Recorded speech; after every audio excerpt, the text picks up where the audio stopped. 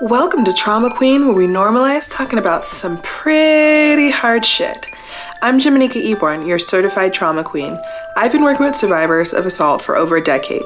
This season, we'll be talking about Black femmes.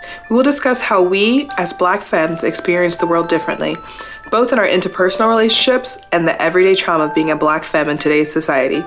Like always, the focus will be on our journey to healing and finding support. In each episode, I'll give 3 new resources directly related to the topics we cover. For years, I've seen survivors portrayed without their voices never being really heard. This changes now. Let's heal together. Hey y'all, we may be talking about some things that may bring up some feelings for you. And if that's you, that's totally okay. We're talking about a lot of intense emotions. So if this is affecting you, please take some time for yourself. Maybe you can come back. Maybe you have to skip an episode, and that's okay. Come back when you can, and we'll be here for you.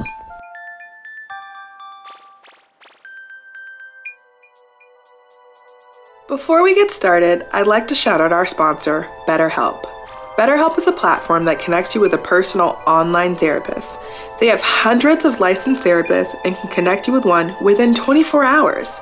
Cognitive therapy has been proven to be the leading most effective treatment for PTSD, anxiety, and childhood trauma.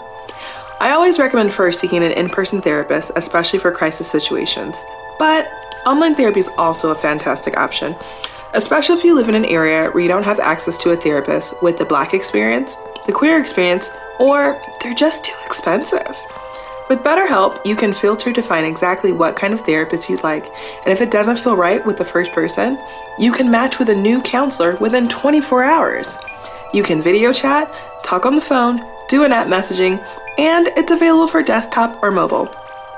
Go to betterhelp.com/queen. That's BetterHelp.com/QUEEN to find your personal counselor for as low as $35 a week.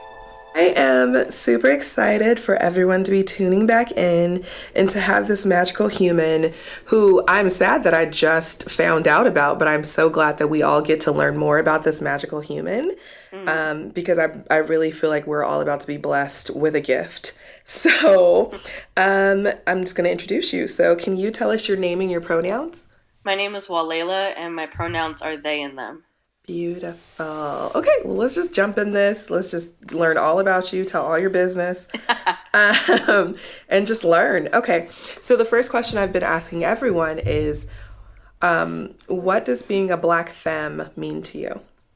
I took some time to think about this, and I had to go back to my reading, and I was thinking about this book called Night Vision by Butch Lee and Red Rover, which is really incredible. And there's this portion in it that says to understand like being a Black femme is pretty much by society standards we're seen as subhuman. So we're seen as half sex machine or reproductive machine and the other half as workhorse. So me being a Black femme means to constantly assert my humanity and my humanity being rooted in a love for my people and a love for our self-determination and a love for our freedom, which in freedom naturally also entails the ability for me to define who I am outside of the set binary. Oh, yes. I was like, okay, here we go with this blessing. I just feel it coming. I'm so ready. Oh, thank you. Oh, we're just beginning. I got questions. I was sitting here just writing things out. So why do you think your story or perspective needs to be heard?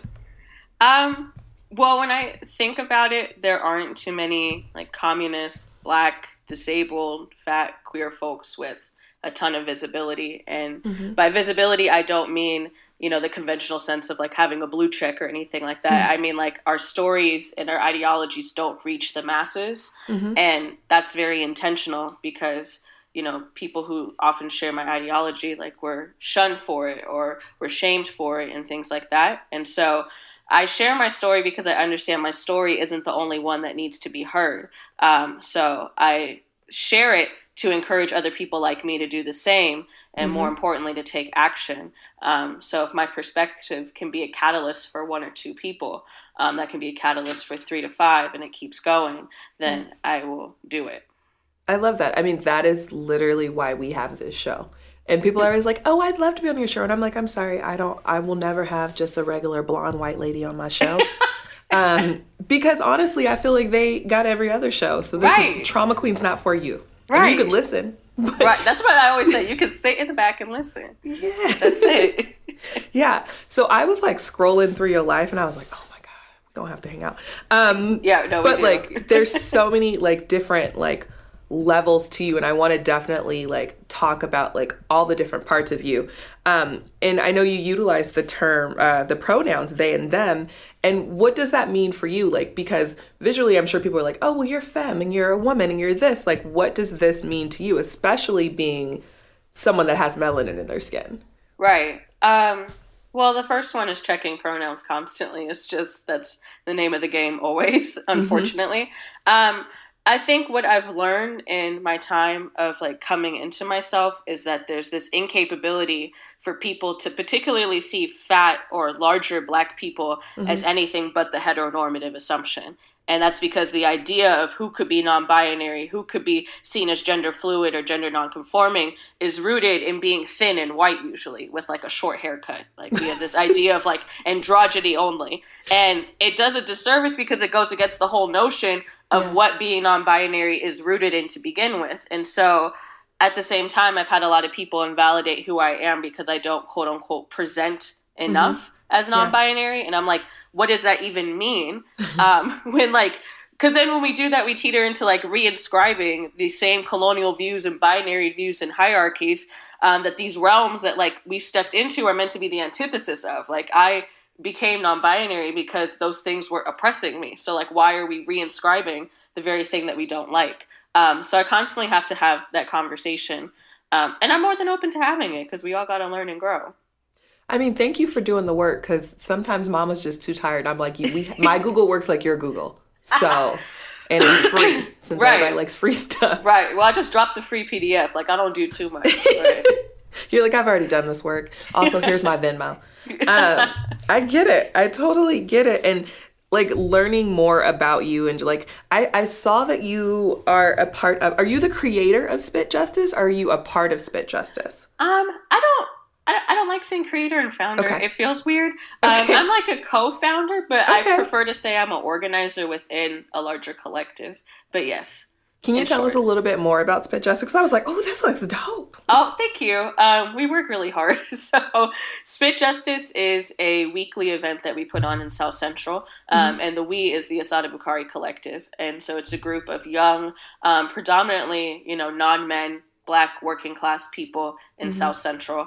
And so we work together to put on Spit Justice. And Spit Justice is every Thursday at Hot and Cool Cafe. And we pick a topic week to week. So we've done things like gentrification, police brutality, violence, like, Black armed resistance, things like that. And so pretty much what we do is we start the night delving into the topic. So we have 6 questions that we ask the audience, and we engage. And so the questions are meant to hit emotional literacy, like how do these things make you feel? Like when we talk about police brutality and we're living in South Central, how does it feel witnessing that constantly?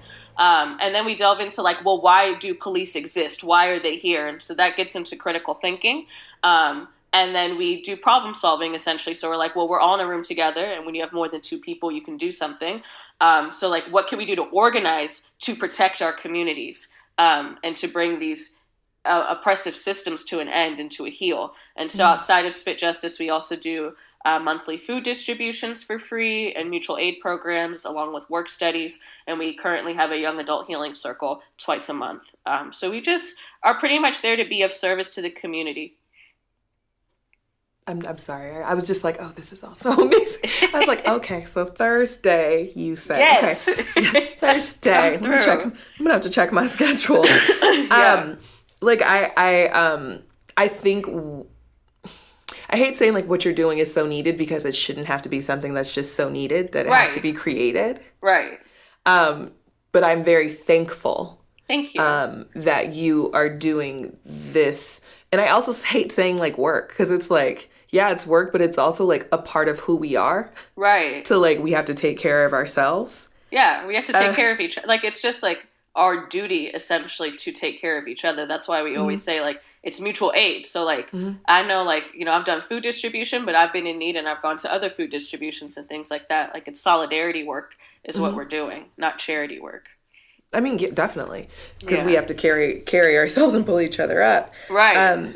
And talking about like all of the solidarity and all the work, quote unquote, and just supporting each other, like what do you presently think? Because this is going to be a very question this year, be like, what? What are the biggest traumas that we are carrying right now? So. As like the Black community as a whole? Well, see, I told you. That's why I laugh and I'm like, oh shit. Okay, it's a lot of things, but I always like to go to the source. So we live in a society that is colonial and is run by capitalism, and so those things inflict trauma onto us. So it could be a variety of things. I mean, if you just look at South Central, like food deserts, living in poverty, those things result in like not having proper housing, not having proper food, illness, and then we have medical apartheid. You can't go to a hospital without being afraid of dying. You can't go to the bus stop without being afraid of the police stopping you and then being afraid of that turning into a deadly encounter. And then we have intracommunal violence, unfortunately, because we are indoctrinated into this society and system. So we have patriarchal violence, we have gang violence, we have all these things. So ultimately, like what I see at the end of the day is like grief is a huge one. Is when you really boil things down, it's that.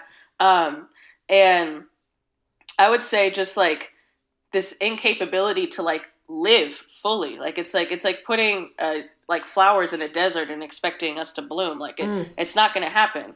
And so that I think that's like the biggest thing is like our material needs are not met, and so much trauma comes from that too. Yeah. So I'm going to make it a little smaller. What do you think about just the traumas of Black femmes? Black femmes. Okay. Another big. That's like a little bit smaller, but still big. It wasn't a lot. It was. Yeah, I went down by like a centimeter. So I would say, I think like referencing what I said before, like navigating a world in which we're seen as subhuman, seen as like sex machine and workhorse. Those traumas are very heavy to carry. So I would say like sexual violence, this incapability to, if we're not human, then we can't be humanized when we're going through our own trauma. So we're always meant to have this strong back, like carrying everyone, even in our own communities. And so I think those two things are the biggest ones that I see consistently. There's no safety. No. Like we literally, they're like, well, I mean, she died, but like there should never be a but. Right. Or an or. No, or what was she doing? Right.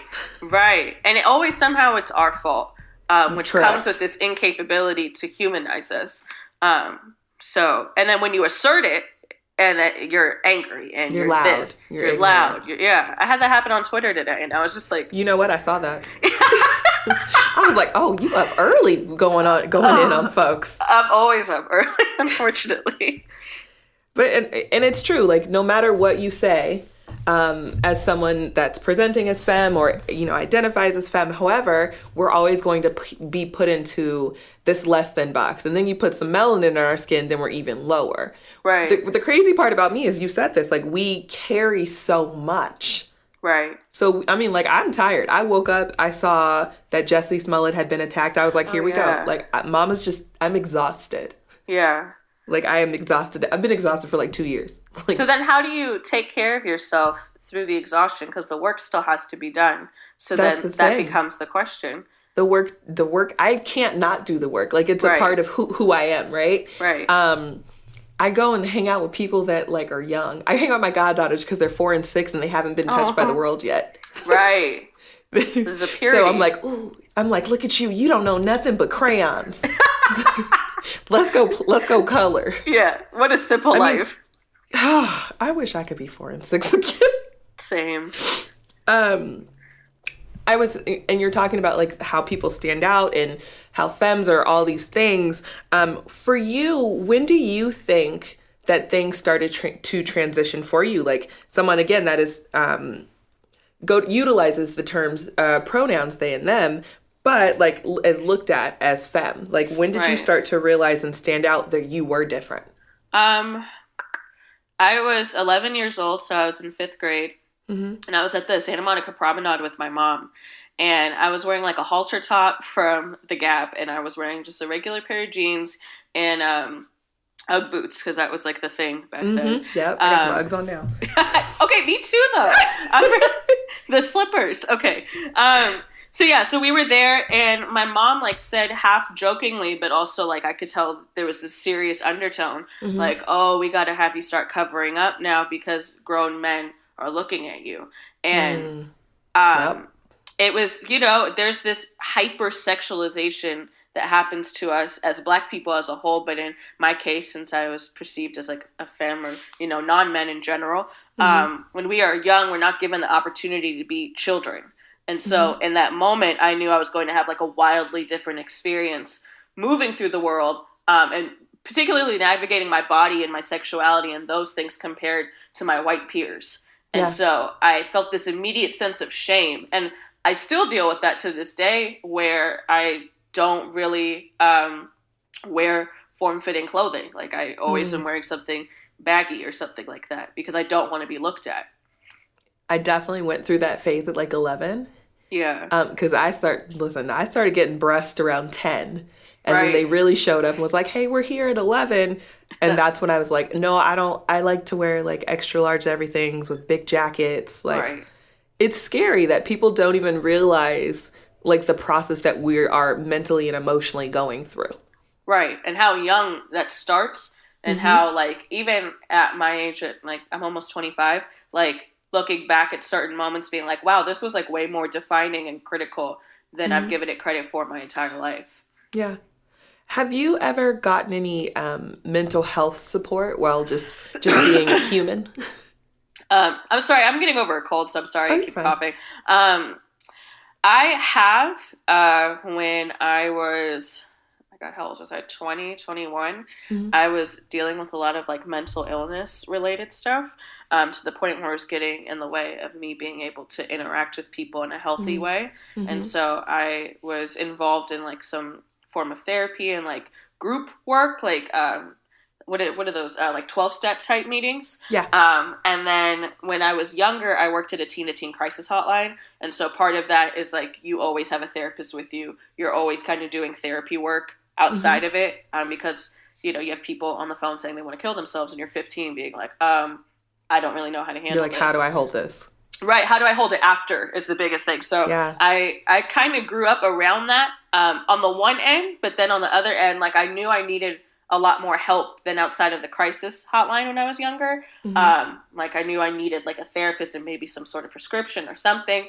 And my parents were like, no, you're fine. And it kind of turned into this ticking time bomb when I was 21, and it's like, I'm a mess. And so finally they took it more seriously. And then, after my cancer diagnosis, I was in a support group for some time. But other than that, therapy is expensive. Yeah, so it's a privilege. It is privilege. So, like, sometimes, lately, it's been watching things kind of fall apart for 2 years internally and being like, oh, shit, I guess now it's time to fix that. Let me go call Medi-Cal and see if maybe they're going to assign me a therapist. Yeah. So, yeah. Do you think... a part of like culturally was a part of your parents being like, no, you're fine, you're good, or was it like the financial thing, like we don't have the finances for you to go see what's going on with you? I think it was both, but the irony was my mom was working in mental health as a nurse that works in like kind of like a psychiatric unit. Got it. Yeah. So I think she was just like, well, you don't act like my patients. Yeah, the severity of it. Right, but she's seeing these huge extremes every day. So she kind of was just like, yeah, I know. And then I think it was also culturally, like my father is Eastern European and my mother is Black. And so those cultures oftentimes, you sweep it under the rug. And then it's deduced to like bad behavior. Yeah.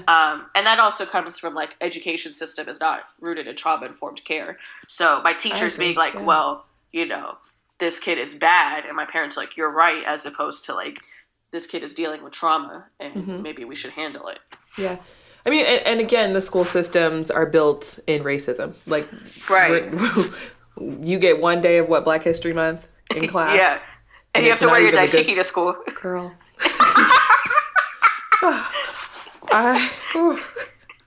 I've seen this. And I was like, what in the whole hell is happening? Why? That's a whole other segment. This is like the ongoing trauma. You know what part of the trauma is, like looking back at things you've been through and you're like, what in the fuck was that? Right. Now, no wonder I'm like this. Is always what I say. Like, it's not my fault. Let me tell you what happened. It's not. I promise it wasn't me. Right. Do you think because of like all of this and all the different traumas, have you ever had to like struggle financially? Oh, 100%. Okay. I always, yeah, I mean, when I was 20, I got kicked out of the house, and then I came back and I got kicked out again when I was 21, and I was houseless for years, like probably up until I was 23, where I was couch surfing. And part of that was as I started kind of realizing the things that I needed with my mental health, realizing that I didn't want to be a doctor in school, like that was really messing up my mental health too. And that I wanted to do something involved in like organizing, community related stuff and art. My parents were just like, you got to go.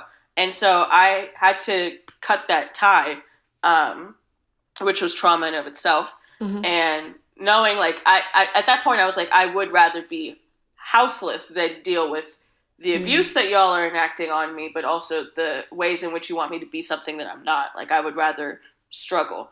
And also I had no choice. And so I was, bouncing around couch to couch. I was getting really sick at this time too. So I couldn't work. I was constantly getting a cold. I was really fatigued. I was getting bruises and I just didn't really know what was going on. I was like, well, I'm homeless. So I feel like this is like what, it's not supposed to feel great. Like I'm just supposed to feel physically awful. And so I couldn't really hold a job because of that. And I couldn't go to the hospital because I was uninsured. And you hear the horror stories of incurring a huge medical bill. Yeah. And so, I wound up finally gaining some stability through performing shows and things like that and having, manager, booking agency, whatever. Mm-hmm. And then I left all that behind because I wanted to do community organizing. So I started struggling again. Yeah. And then I got diagnosed with cancer. And part of the side effect of my oral chemo is that I can't work because I'm immunocompromised. So it's just been a constant for the past probably 4 to 5 years of trauma and financial struggle going hand in hand. Yeah. And it's a cycle. It is. That's the best way to put it. Yeah. It's definitely a cycle. What came to me, and I definitely want to get back to you utilizing leukemia work. I want to get back to that because I'm really interested. Okay. I know some, like I've helped out and like donated food and water and stuff and gone to Skid Row. Right. And I think for me, the hardest part about going down there is one, I'm an empath. And it's just that energy just hits me as soon as I open my car door. Right. But also seeing so many Black and brown bodies. Yeah. That are just there. Yeah, I actually used to work in Skid Row for a little while, and I had to stop because I kept getting sick being down there. Yeah, I mean, it's like, the thing is like a lot of people, I mean, the fact that a Skid Row exists in a city like Los Angeles or a country like, the United States in general, speaks volumes because that shouldn't be a thing as much wealth as this country has. Hello. But then on top of that, like, it exists like in South Central, like you go to Leimert Park and you go to the Village, which now they put a gate up so there's no houseless people can be there. There's little houseless communities everywhere. And I remember growing up, like I would have houseless people I was pretty much friends with. Like I grew up knowing that they would be on the stoop in front of the 7-Eleven. And that's wild to me that that's normal. And it can become normal for everyone else much quicker than they expect. Like becoming houseless is, a lot of people are hop, skip, and a jump away from that. I always say that. I'm like, really? It takes one bad day and like me to lose everything. I'm like, because I live by Echo Park and I'm like, I can be, there's people there with tents. I was like, I am one day off from being there. Like we are all one bad day. Yeah. And it's stressful. There. Yeah. It's really hard. Yeah. I was looking again. I've been stalking a little bit. It's in like a polite, non-creepy way. It's fine. It's fine. I took it as such, so it's okay. Oh, thank you so much. Yeah, I'm not going to just show up at your house uninvited. And I was looking, and you are a priestess. Yes. Can you tell me what that's about? Explain it a little more to us. Yeah. So when I got diagnosed with my cancer, I was hospitalized, and the doctor said that I pretty much wasn't going to make it out. And they told my parents and my partner to get ready for me to die. And my mother-in-law went and talked to this elder in our community, and her name is Mama Shekina Shakur. And she was like, my daughter-in-law is really sick right now. I need some sort of guidance when it comes to this. Can you like pray over her image or something? You know, tell me whatever you see, anything. So Mama Shekina, goes back into her little abode. And she prays, and she sees that I'm fine. Like, she foretells that I'm going to be completely okay. And it was odd because, naturally in the moment I'm like dying. So it doesn't make any sense. Right. But a week later I get out of the hospital and I like surprise everyone. Like, it's just like, it's super shocking. And so I go to visit her to say thank you because she also wanted to give me some things. And so she was like, well, why don't you come like hang out with me once a week? And she framed it as like emotional healing. She kind of baited me into it. And I was like, oh, okay, sure. And so then it turned out, she takes me to the beach and we start doing some ceremonies together. And they're just little markers that she takes note of that are indicative that I have this capability to be a priestess and communicate with my ancestors and see things ultimately, and specifically through my poetry. And so we get into that. And so then, one day she's like, I really think that you have like this capability to be a priestess like me. It really felt like the best way I could like describe is like when Hagrid tells Harry that like he's a wizard. He's like, you're a wizard, Harry. I was like, holy shit, I'm a fucking wizard. So I was like, okay, like word, like, so then I started kind of being in a mentorship with her. And so Mama Shekina and I share a lot of ancestry similarities in the sense that our ancestors were Maroons. And so Maroons are people who are, it could take many forms in history, but for us, it's enslaved Africans who escaped slavery, integrated with indigenous communities, and more often than not, were behind a lot of the rebellions. So when we look at like the Seminole Rebellion in Florida, a lot of Maroons were a part of that and going back to get their own, burning down the plantation and liberating their people. So Mama Sheki and I share very similar roots. So a lot of what we do, and, the other women in my coven, is like rooted in a mixture of African and indigenous spirituality. So yeah, I started training underneath her and we did my rites of passage. And I actually was going by a different name at that time. My name used to be King. And I told her I wanted a new name because I felt like this was like a rebirth. And so at my initiation ceremony, she gave me the name Walela, which means hummingbird. Oh, that's beautiful. Yeah. So hummingbirds are fast. Yeah. Cute, knowledgeable. Okay. Oh, yeah. Yeah. Go ahead. All the things. I was like, I'll take it, sure. You're like, I accept this. This is cute. I'll go with it. I'm into it. Yeah. And you I know you brought, like in the beginning, you were talking about like your ideologies and like being like a communist. Can you kind of tell us a little bit more about that, especially being someone that is brown? Yeah. I mean, that it's the quickest way for me to give a marker of like what I'm about. Okay. I've read a lot of literature that, naturally like Marx we read a lot, but a lot of like African and indigenous interpretation of Marx and of communist and socialist ideologies. So one of the biggest things that spoke to me was like reading Fanon and James Yaki Sales, Wretched of the Earth, and the New African Independence Movement and Asada's work. And so I was like, well, I get down with this. Like, yeah, like capitalism is, like, we could agree capitalism is trash. Colonialism is trash. It all needs to go. Everyone here seems to benefit. So, yeah, I'm with it. But naturally, it took a long time of studying before I could align myself with an ideology. So, yeah. That's cool. I mean, that's amazing to even be able to like get to this point. Because I'm gonna be 32 this year, and I'm still trying to figure it out. And I'm like, look at you.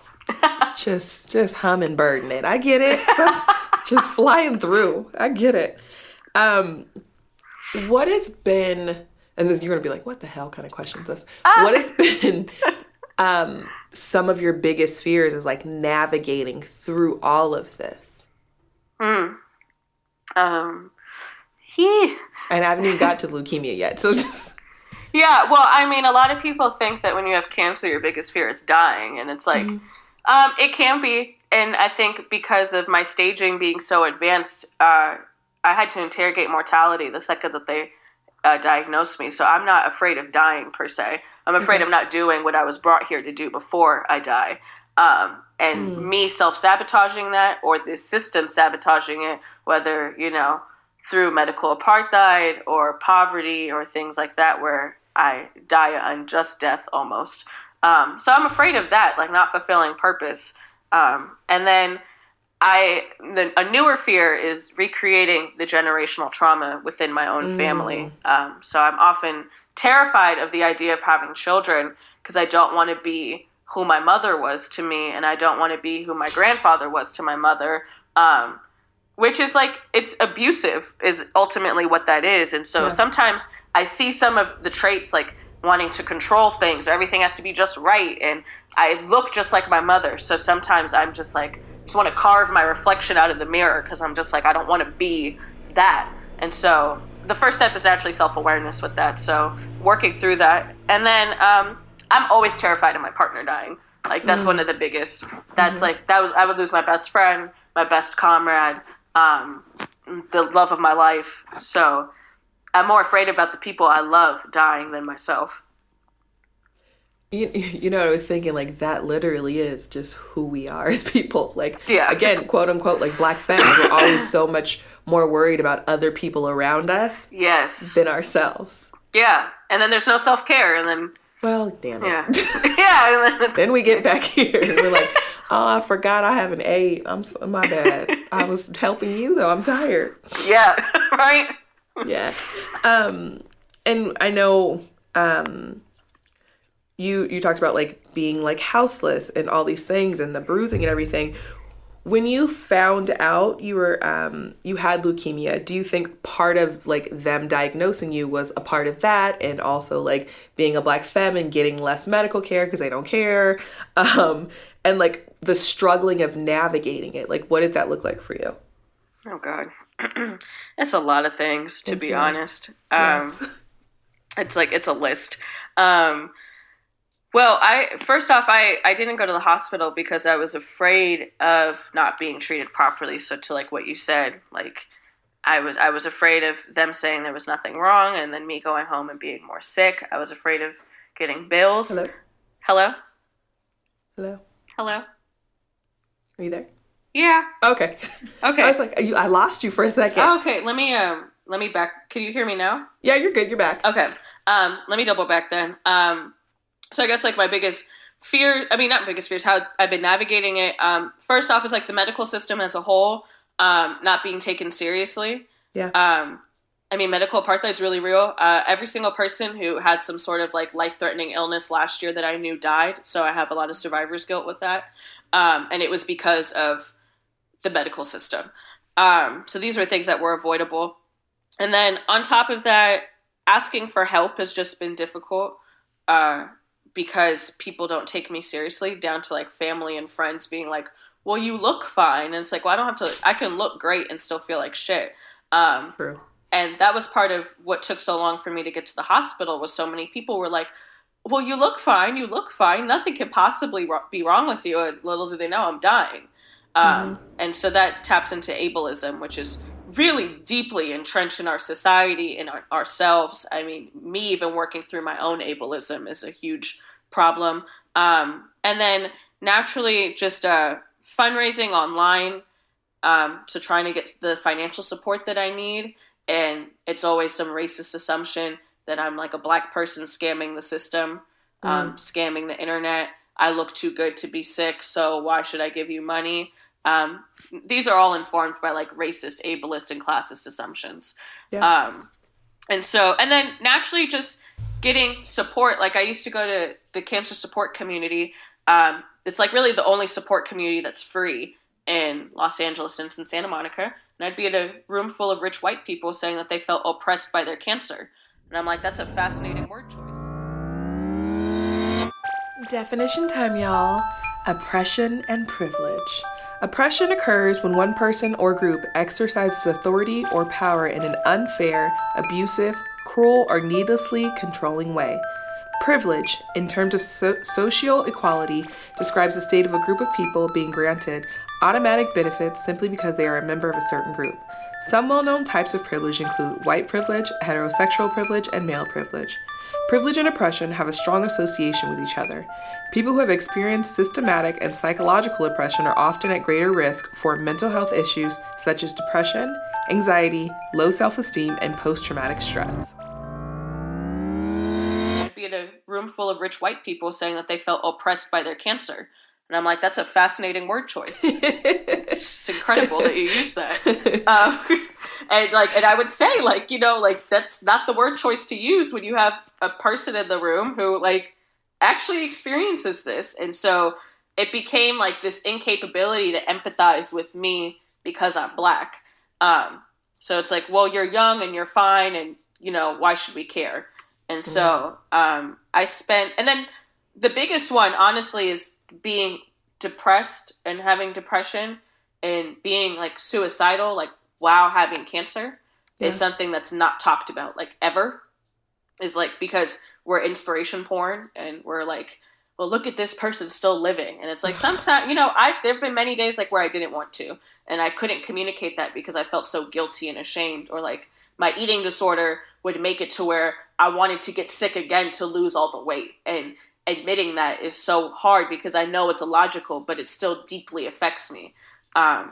So that's been really difficult. And then along the line of being, considered a Black femme and having to carry everyone else is having to support everyone around me and getting little to no grace when I'm I need to tap out because I literally feel sick right now. I think people, and like you said, to someone visually that doesn't know you, they'd be like, well, you look cool, boo. You're right. All right. And you're like, no, but actually, I have all of these things coming up. And they're like, but do you? Again, there's that damn but. But do you, though? Right. No. And is there, what has, your own, and I know we've talked about, how it is sometimes, I mean, not sometimes, it is hard, present day hard, healing and taking care of yourself. What have you been doing to take care of yourself? Oh, laugh. Okay. I always laugh when I'm like, bitch, you're about to be hypocritical. You have no right to be talking on this shit. That's always how I am. I'm like, I'm still working through it. But I guess being honest in that I'm still working through it. And I think that's the problem with a lot of social media is everyone thinks everyone else has their shit figured out, and I don't. But journaling has been really great for me. The second I got out of the hospital, I've kept a journal ever since. So I have 5 journals I've written through. Going back to poetry, I took a break for some time because I wasn't being honest with myself, and so I can't write when I'm not honest. So doing that. But the biggest one, honestly, but the biggest one is finding community has been huge for me, and that was found through Spit Justice. And Spit Justice was really this mere idea that I had with a couple people, and it has turned into so much more than we could have ever expected. And there's been a group and a community that comes consistently, that supports consistently, that uplifts us, and we uplift them back consistently. And I always think within community, you find purpose, and within purpose, there's hope always. And so that's how I stay hopeful throughout this too. And then honestly, the Healing Circle, and the huge reason why we made it was because of the fact that the idea that we have to go to Santa Monica, we have to go to the West Side to get these free support circles or AA meetings. It's well, why don't we have that in Lamert or South Central or wherever? So if it's not there, we have to make it. Yeah. And so I've been able to take advantage of the Healing Circle, being around Black youth who are going through it, and we're experiencing the world very similarly. So those are the ways that I've been coping. But how do you do that? Because you sound like you have your shit together. That's a lie. That's a lie. That's another lie. Let's just start this out the gate. That is a lie. Okay. Every day is a different day. Right. Honestly, some days I'm I can't get out of bed because I too struggle with anxiety. I think I have some form of functional depression. I did find a therapist with my Medi-Cal though. So I'm and she's a Black woman. So I'm yes, I'm gonna go see her tomorrow. So I think finding someone that understood without me having to explain and redo the labor. I'll walk and I'll be like, girl, let me tell you. She was like, well, let's do it. And I'm like, yeah. See, that's great. Finding someone like that. And And also having people around me, and this sounds wild, I need to keep people around me that love me and believe in me more than I do. That's real. I relate to that. Yeah. Because there's those days when you're like, for a long time I've had like back and forth eating ED problems. And then someone that has worked in ED, that's when you're like, oh, I forgot. Here we go again. Like it re-triggers through the work. So working through that. But there's days when I'm like, oh shit, I forgot to eat. And my friends would be like, come over for dinner. And I'm like, oh, someone else reminded me that I needed to eat today. Right. So it's a lot of work. And I don't think there's anyone that has it 100% right. And anyone that ever tells me like, oh no, I understand it all. I got it. I don't trust you. Yeah. Because I'm like, nah, you're a loud liar. Like you liar. You just lied to my whole face. I'm going to take the loud liar. Go ahead, take it. I just made it up. I say things. Take it. I'll forget it in like an hour. Go ahead. I've appreciated this conversation. I also really love how in your profile you wrote that you're a ratchet intellectual and a leukemia warrior. Can you can you share about this? Because I too think I might be a little bit of a ratchet intellectual. Everybody is. And so that's the thing. We're trying to make it a thing. Okay. So I think right now in our society, there's a lot of anti-intellectualism, and because intellectualism is often associated with academia and college and the ivory tower. And so that people are like, well, fuck that. I'm gonna do the complete opposite. And it's like, nah, like you can like get buck and also like sit down and read some like Fanon and Marx and Walter Rodney and whomever else. Like you could do that. And so that's a lot of what I've been trying to do is with my profile and organizing and whatever is making reading cool, like making study and praxis cool. So that's a lot, in our work study, we do that too. So that's a huge part of that. So you probably are a ratchet intellectual. Thank you. Yeah. I like that. I might put that on my profile. I too am a ratchet. I'm part of the RI crew. Thank you. Yeah, no, it has to be a squad. Yeah, love a good squad. Right. And then leukemia warrior. I don't know. That's how I envision myself. I don't necessarily grasp onto a lot of the language that comes with cancer, predominantly because cancer is a very white dominated world. Like when you think about it, anytime you think about cancer, it's a white, frail woman withering away in a hospital bed with a bald head. True. And that's meant those commercials. Right. And it's meant to invoke your empathy and sympathy so that you could donate some money to that hospital or that nonprofit. So it's great marketing. But that's not who I am. I'm also still battling it, so I can't say survivor. So like I'm in battle, and who fights a battle? A warrior. I love that. Thank you. I mean, it's also true. Like you said, all those commercials, you're like, oh, yeah. Like, okay, well, I know people that have cancer, and they don't all look like this. Right. And none of them ever look like us. Yeah, that part.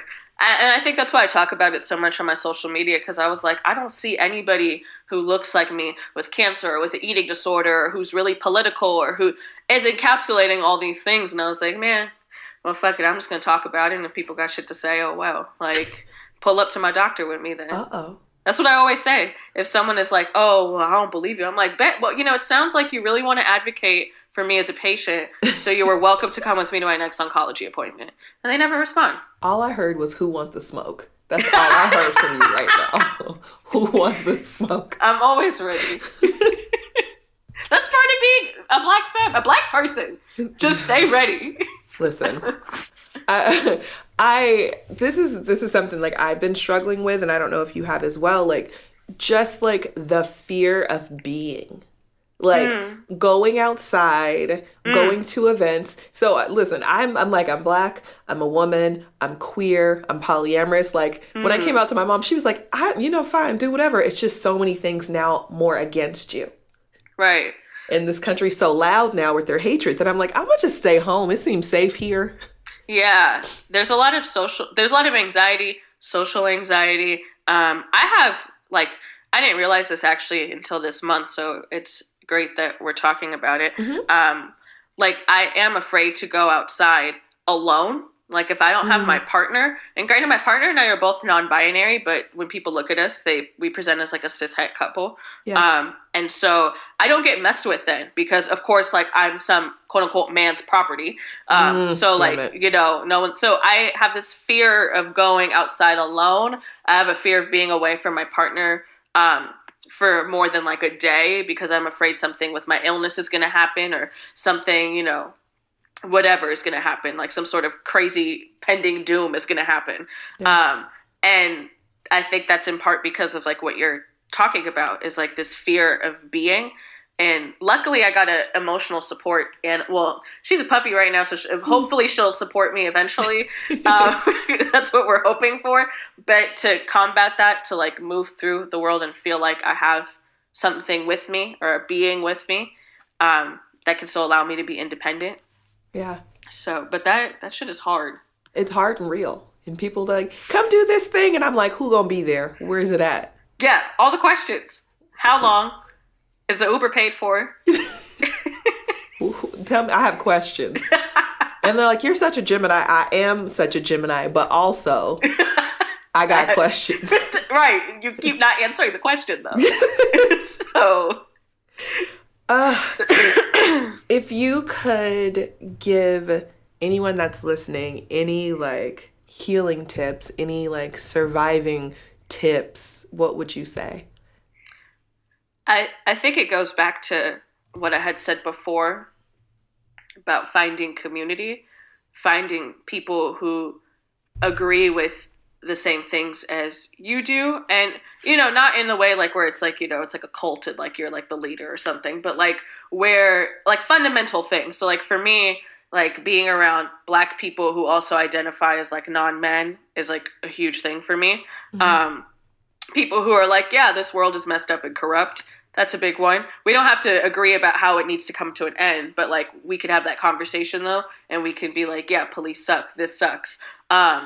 So being in community and finding ways that we can do that. And I think like if that's an open mic event, if that's a weekly book study, if that's a weekly going hiking, a weekly whatever, finding that and being in that consistently has personally helped me a lot. And I've actually seen it help a lot of my comrades a lot too.